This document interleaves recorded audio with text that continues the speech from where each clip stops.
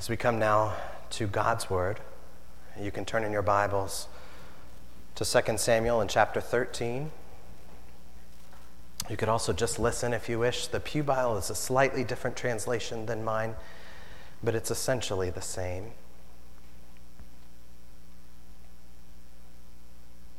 That's 2 Samuel in chapter 13.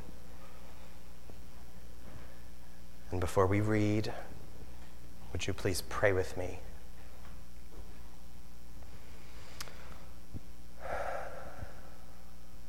Our Lord, your word is living and active. It discerns the thoughts and intentions of the heart. So, Lord, would you use your word now to pierce our hearts, to draw out sin in us and to draw us close to you. Would you guide us now by your Spirit? Help us as we read to understand and to believe. We ask these things in the name of Jesus, we pray. Amen. This is 2 Samuel in chapter 13. We'll begin at the end of the section we read last week in verse 20 and read through the end of the chapter. It's a long section, I know, but we can handle it. So this is 2 Samuel 13, beginning in verse 20. And her brother Absalom said to her, "Has Amnon, your brother, been with you? Now hold your peace, my sister. He is your brother. Do not take this to heart." And so Tamar lived a desolate woman in her brother Absalom's house. When King David heard of all these things, he was very angry. But Absalom spoke to Amnon neither good nor bad, for Absalom hated Amnon because he had violated his sister Tamar. After 2 full years, Absalom had sheep shears at Baal Hazor, which is near Ephraim, and Absalom invited all the king's sons. And Absalom came to the king and said, "Behold, your servant has sheep shearers. Please let the king and his servants go with your servant." But the king said to Absalom, "No, my son, let's not all go, lest we be burdensome to you." He pressed him, but he would not go, but gave him his blessing. And then Absalom said, "If not, please let my brother Amnon go with us." And the king said to him, "Why should he go with you?" But Absalom pressed him until he let Amnon and all the king's sons go with him. Then Absalom commanded his servants, "Mark when Amnon's heart is merry with wine. And when I say to you, 'Strike Amnon,' then kill him. Don't fear. Have I not commanded you, be courageous and valiant?" So the servants of Absalom did to Amnon as Absalom had commanded. Then all the king's sons arose, and each mounted his mule and fled. While they were on their way, news came to David, "Absalom has struck down all the king's sons, not one of them is left." And then the king arose and tore his garments and lay on the earth. And all his servants who were standing by tore their garments. But Jonadab, the son of Shimea, David's brother, said, "Let not my lord suppose that they have killed all the young men, the king's sons, for Amnon alone is dead. For by the command of Absalom this has been determined from the day he violated his sister Tamar. Now therefore let not my lord the king so take it to heart as to suppose that all the king's sons are dead, for Amnon alone is dead." But Absalom fled, and the young man who kept the watch lifted up his eyes and looked, and behold, many people were coming from the road behind him by the side of the mountain. And Jonadab said to the king, "Behold, the king's sons have come, as your servant has said, so it has come about." And as soon as he had finished speaking, behold, the king's sons came and lifted up their voice and wept. And the king also and all his servants wept very bitterly. But Absalom fled and went to Talmai, the son of Ammihud, king of Geshur. And David mourned for his son day after day. So Absalom fled and went to Geshur and was there 3 years. And the spirit of the king longed to go out to Absalom because he was comforted about Amnon since he was dead. This is God's word. Now, I know there's a lot to process in there. There's a lot going on. We're watching real life happen here. And in summary, we're watching the unraveling of the house and the kingdom of David. You'll remember, if you were here with us a few weeks ago, that David was then confronted with his own very serious sin by the prophet Nathan.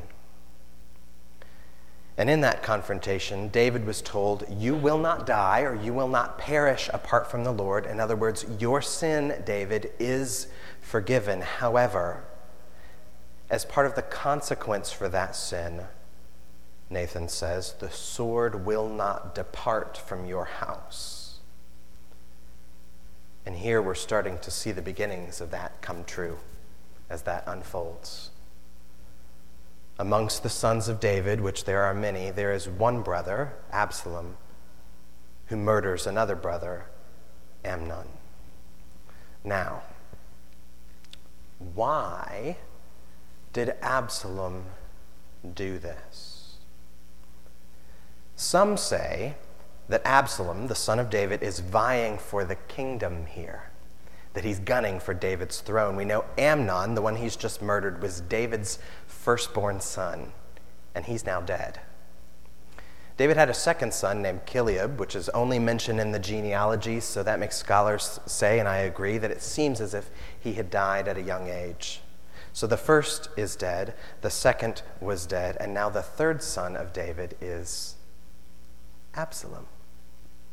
So perhaps now he was setting himself in line to be king. Perhaps that was the reason why he murdered the firstborn son, but I don't think that's the main reason, at least. The text says here that it was because he hated Amnon for violating his sister. There were awful things done to her by Amnon. And Absalom had to watch the pain that his sister Tamar went through, which is its own kind of awful, to watch someone you love suffer. And so Absalom wants to do something about this wrong. And so he does. Absalom does something. He takes revenge on Amnon. That's what we'll look at this morning. We're going to look at revenge, specifically 3 questions about revenge. If you like things nice and tidy, this is for you. The 3 questions are: revenge, what is it? Where did it come from? And what's the alternative? Revenge, what is it? Where did it come from? And what's the alternative? Here we go. Let's look at that first question. What is revenge? Revenge is not the same, according to the scripture, as justice. This is not the Avengers here, superhero or otherwise. The scripture says that the Lord is a God of vengeance. In fact, it sings about that at the beginning of Psalm 94. So to avenge can be good, at least in the hand of the Lord. Revenge, however, is bad. Vengeance and revenge are different. Revenge, here's what I'm going to define it as. Revenge is self-appointed vengeance. Revenge is self-appointed vengeance. In other words, this is a vigilante, a person who takes matters solely into his own hands, a person who decides that he can be judge, jury, and executioner. And a person who does these things often is attempting at justice somehow. And sometimes it's even perceived that way, that justice is done. But revenge is actually a perversion of justice. The scripture teaches us how to respond personally to sin, and it is never with revenge. You can see in Romans chapter 12. Several verses here. You can turn there if you wish or just listen. Romans 12, starting in verse 17, Paul says this: repay no one evil for evil, but give thought to do what is honorable in the sight of all. If possible, so far as it depends on you, live peaceably with all. Beloved, never avenge yourselves, but leave it to the wrath of God, for it is written, vengeance is mine, I will repay, says the Lord. To the contrary, if your enemy is hungry, feed him. If he's thirsty, give him something to drink, for by doing so, you will heap burning coals on his head. Don't be overcome by evil, but overcome evil with good. This is really a radical approach to wrongs. When I see something that is wrong, or when I myself have been wronged, typically everything inside of me screams, go get him. Let me at him. I want to do something personally about this. And the Lord says, no, hold your ground. Do not avenge yourself. That is revenge. Your end, your goal, your hope is, if possible, as far as it is left up to you, to live peaceably, to overcome evil, not with evil, but with good. And this is not a natural response to us, but this is the path of Jesus. And it's a stunning way to live. In fact, it's so stunning that when we actually see a person living this way, we know that it must be part of a supernatural work of God's grace in their lives. In fact, we saw this played out in the life of David in his earlier years when Saul was king. Now, you'll remember back in 1 Samuel, you don't have to turn here, but as summary, Saul the king had grown jealous of David. He grew bitter, and so he eventually determined to kill David. In fact, he tried to stab him to the wall with a spear. And so as the months went by and this turned to years, Saul the king brought his full army against David. And so David flees with just a few men. And David and his men eventually end up hiding in a cave. And Saul's pursuing him with his huge army.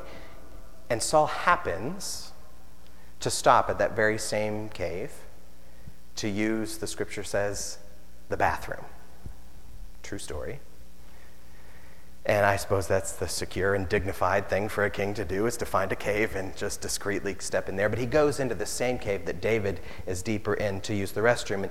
And David, hiding in there with his men, say to David, David, here's your chance. Here's your shot at vengeance. The Lord has handed Saul to you on a silver platter. And so, in that dark cave, David sneaks up behind Saul, pulls out his knife, and cuts off the corner of Saul's robe, but leaves him alone. And after Saul leaves, just a little bit away, David calls out to him and says, I could have taken your life. Look, here is your robe. This is in chapter 24 of 1 Samuel. David says to Saul, though you hunt my life to take it, may the Lord judge between me and you. May the Lord avenge me against you, but my hand shall not be against you. In other words, it is not mine to take into my own hands. It is not my own to revenge myself. Do you know King Saul's response to that experience? He wept. He broke down and said to David, you are far more righteous than I. I gave you evil for good, but you have given me good for evil. Do you see how life-changing that is? To, instead of perpetuating the cycle of evil with revenge, to break that cycle of evil by overcoming the evil with good. So there's our first question. What is revenge? Now, that moves us into our second one. Revenge, where does it come from? There are many places in the scripture, roots of revenge, but we see in Absalom's act of revenge some patterns that tend to run true. So if maybe you tracked with what the narrative was telling us, but after Absalom had Amnon killed, it was reported to David that all of his sons had been killed. And there was some confusion about who actually was dead, and the news was kind of confusing. And this guy Jonadab is with David, and he says, no, not all of them are killed. I'm pretty sure it's just Amnon who's dead. And the reason why I know that it's him is because he says in verse 32, he says, Absalom has determined this from the day that Amnon violated his sister. Some Bibles translate this word determined that Absalom, this was his express intention. Some say this was his plan. Some say this was his plot. And he'd been cooking on this for quite some time. Did you notice that it's been 2 years, says the text, since the original violation happened? That after Tamar was raped by Amnon, Absalom says to her gently, supportively, Tamar, hold your peace. Don't take this to heart. In other words, don't let this determine the whole future of your life. But Absalom did not heed his own words. He took it to heart. And it dominated his life. As days turned to weeks, turned to months, turned to years, anger took root in his heart. And anger gave birth to hate until he killed Amnon out of revenge. Where does revenge come from? Revenge is often born out of anger. And anger even convinces us that revenge is morally justified. This is the kind of thing that leads a person to key someone's car because they took your parking space. Anger that leads to revenge is the kind of thing that leads to publishing personal and intimate pictures of an ex on the internet. It's the kind of thing that leads a person to murder an abortion doctor, say. Because we think that these people deserve it somehow. And perhaps they do deserve some measure of justice, but revenge, which comes from anger, says, I will be the one to make them pay. I will do it. And that is a dangerous game. Paul writes about this in the book of Ephesians. In Ephesians chapter 4, let's see, verse 26. Paul writes, be angry and do not sin. Do not let the sun go down on your anger, and give no opportunity to the devil. Just a few words there. He's addressing how to properly handle the fires of anger. And we don't want to take what he says too strictly literally here when he talks about not letting the sun go down on our anger. Have you ever, you have gotten into an argument with a spouse or a mom or a child or someone at, 10 o'clock at night, right before bed, whenever your bedtime is. You're now both angry and just tired, which is a really bad concoction. And you're not getting anywhere close to resolving it anytime soon. So sometimes it is wise to agree in those moments to just press pause on the argument, Go to bed, get some sleep. We'll pick it up in the morning when we're more rested and clearer and our minds calmer. And some people even need a little bit of time to process. So you see his point when he says, don't let the sun go down in your anger. He doesn't literally mean don't let the sun set. He means deal with it soon. Don't leave it to rot like Tupperware in the back of your fridge. If you do, if you leave that anger in your heart, you are giving an opportunity, he says, to Satan. That Satan will take that seed and grow it and will coax us in the direction of things like hate and eventually revenge. Now, I know hate and revenge are pretty strong, dramatic words. But I want to point out that we are all vulnerable to this. None of us is immune. If you don't think of yourself as a particularly angry person, that may be true in some sense. But it may also be true that your anger probably just expresses itself differently. So while some in anger, their mouth explodes, other in anger, their mouth becomes tight-lipped. Others grow quiet, silent, and they silently seethe in their anger. Some find little, subtle, passive ways to get at the person who has made them angry. Do you store a running list of wrongs in your head that you can pull up at any moment? If so, the sun is going down on your anger, and you are giving an opportunity to Satan. Those things need to be confessed so that we can ask for forgiveness and change by the grace of God, that we can put those things away. And it's no use saying to God or to anyone else, but he did this, but she did that. What have you done? That's why in the law of God in Leviticus, words it this way. Just a short sentence or two here in Leviticus 19, verse 17.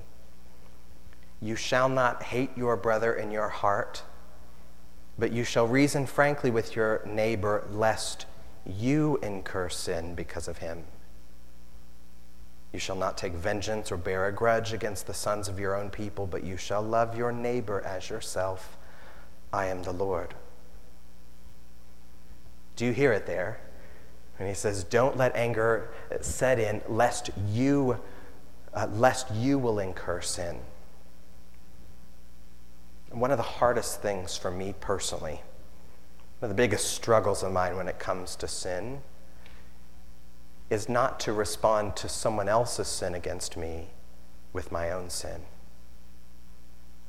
They hurt me, so I'll hurt them. They said this about me, so I'll say this about them. They did this to me, so I'll do this to them. That's revenge. And it's poisonous. We want to be transformed to be like Jesus. The path of Jesus is really a stunning way to live. In fact, it's so stunning that when we see people live this way, we know that it must be a supernatural work of God's grace in their lives. Finally, third question. If revenge is so poisonous, and it is, what is the alternative? What's the alternative to revenge? Well, you've heard pieces of this in the verses that we've sprinkled through. Leviticus talks about the alternative to revenge and to grudges being love.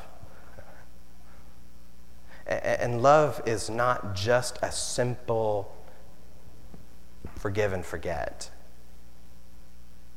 Nor is it inaction in the face of wrongdoing. Love of this sort is compatible with justice. In fact, love calls for justice. That's the alternative, by the way. Love that calls for justice. So how can a person say they love Tamar, who has had horrible things done to her, and not desire justice for her on some level? That something would be done on her behalf. That some of what Absalom has done is wrong, but we can understand, I think, where he's coming from. The Lord in love, then, does not call for revenge. Instead, he says, I will bring justice to this. We see in the Bible a number of occasions where the Lord carries out his justice directly. And usually when we see those moments, it's bone-chilling to look at in the scripture, almost frightening. But these occasions where the Lord is directly dispensing his justice, those occasions in the scripture are the exception. They're not the rule. The way the Lord typically carries out his justice on the earth is through systems and groups of people.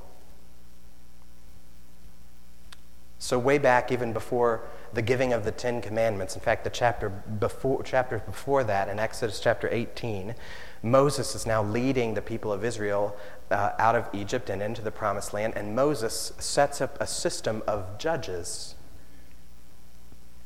These are men, he says, who fear God, who hate bribes, and who are trustworthy. And so he finds these people and he sets them up over groups of thousands and hundreds and fifties and tens. And the intent of these leaders is to decide cases as a third party. To the best of their ability, they're trying to rely upon the law and the wisdom and the mercy of God to carry out justice without the need for revenge. The system, then, in the Old Testament of these judges and courts and elders, it changes slightly throughout the course of the Old Testament. But the principle remains that there would be appointed leaders who would carry out the justice. Even into the New Testament, Paul talks about governing authorities in Romans chapter 13 as servants of God who are, he says, avengers. Ones who are appointed to carry out the wrath of God upon wrongdoing. Now, even though there are appointed leaders to dispense justice, the difficulty with this is that justice is not always done. Because humans are limited and sinful. And so sometimes in the attempt to dispense justice, we see mistakes. We see occasions where someone sits in jail for decades until DNA evidence comes to light and they're exonerated and finally released for something they did not do. We see sometimes gaps in justice where someone is guilty, but there's just not enough evidence to convict, and so they go free. We see corruption in justice. Sometimes there's abuses of power, even in courts, even in police systems and government.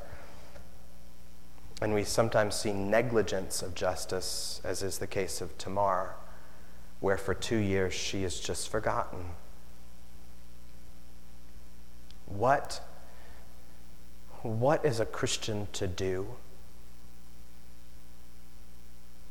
We want to work to redeem these things if we're able to have God's justice play out on earth as it is in heaven, but we know that it's not so simple. I mean, if life were a TV courtroom drama, you know, the season finale we would come and we'd get a nice confession from the villain, so we would know for sure, but nice, tidy, clear, we would know exactly what was done and then what needs to be done, and probably some lawyers would fall in love in the process. But we know that life is much more complex than that. So how do we not turn to revenge as Absalom has done?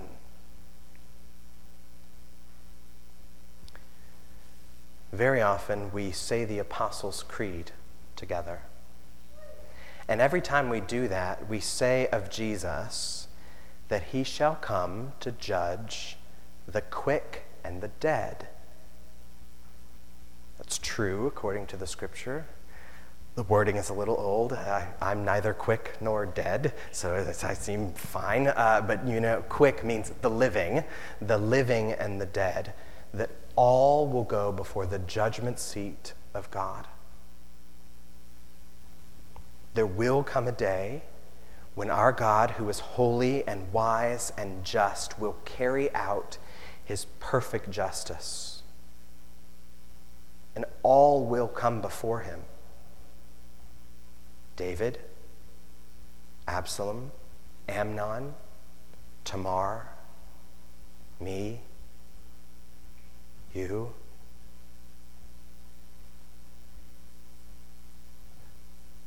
Does the assurance of God's justice stir in you hope or fear?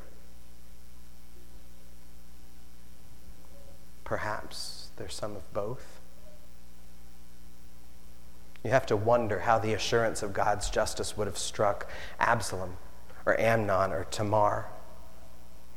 That each of these, in some areas of their life, might long for the justice of the Lord to be done. And yet in other areas of their life might dread the justice of the Lord because they know their own guilt. This is why it's so important for us to put our faith in Jesus. The author of Hebrews says it this way in Hebrews chapter 9, verse 27. The author says this: just as it is appointed for man to die once, and after that comes judgment, so Christ, having been offered once to bear the sins of many, will appear a second time, not to deal with sin, but to save those who are eagerly waiting for him. The path that Jesus took was such a stunning way to live. It's a supernatural work of his grace that he would take upon himself the justice of wrath that we have earned, so that we might be saved, for all who wait for him by faith. And it's only when we have rest in Jesus that we can abandon our pursuits toward revenge and trust his wisdom in love and justice. Would you pray with me?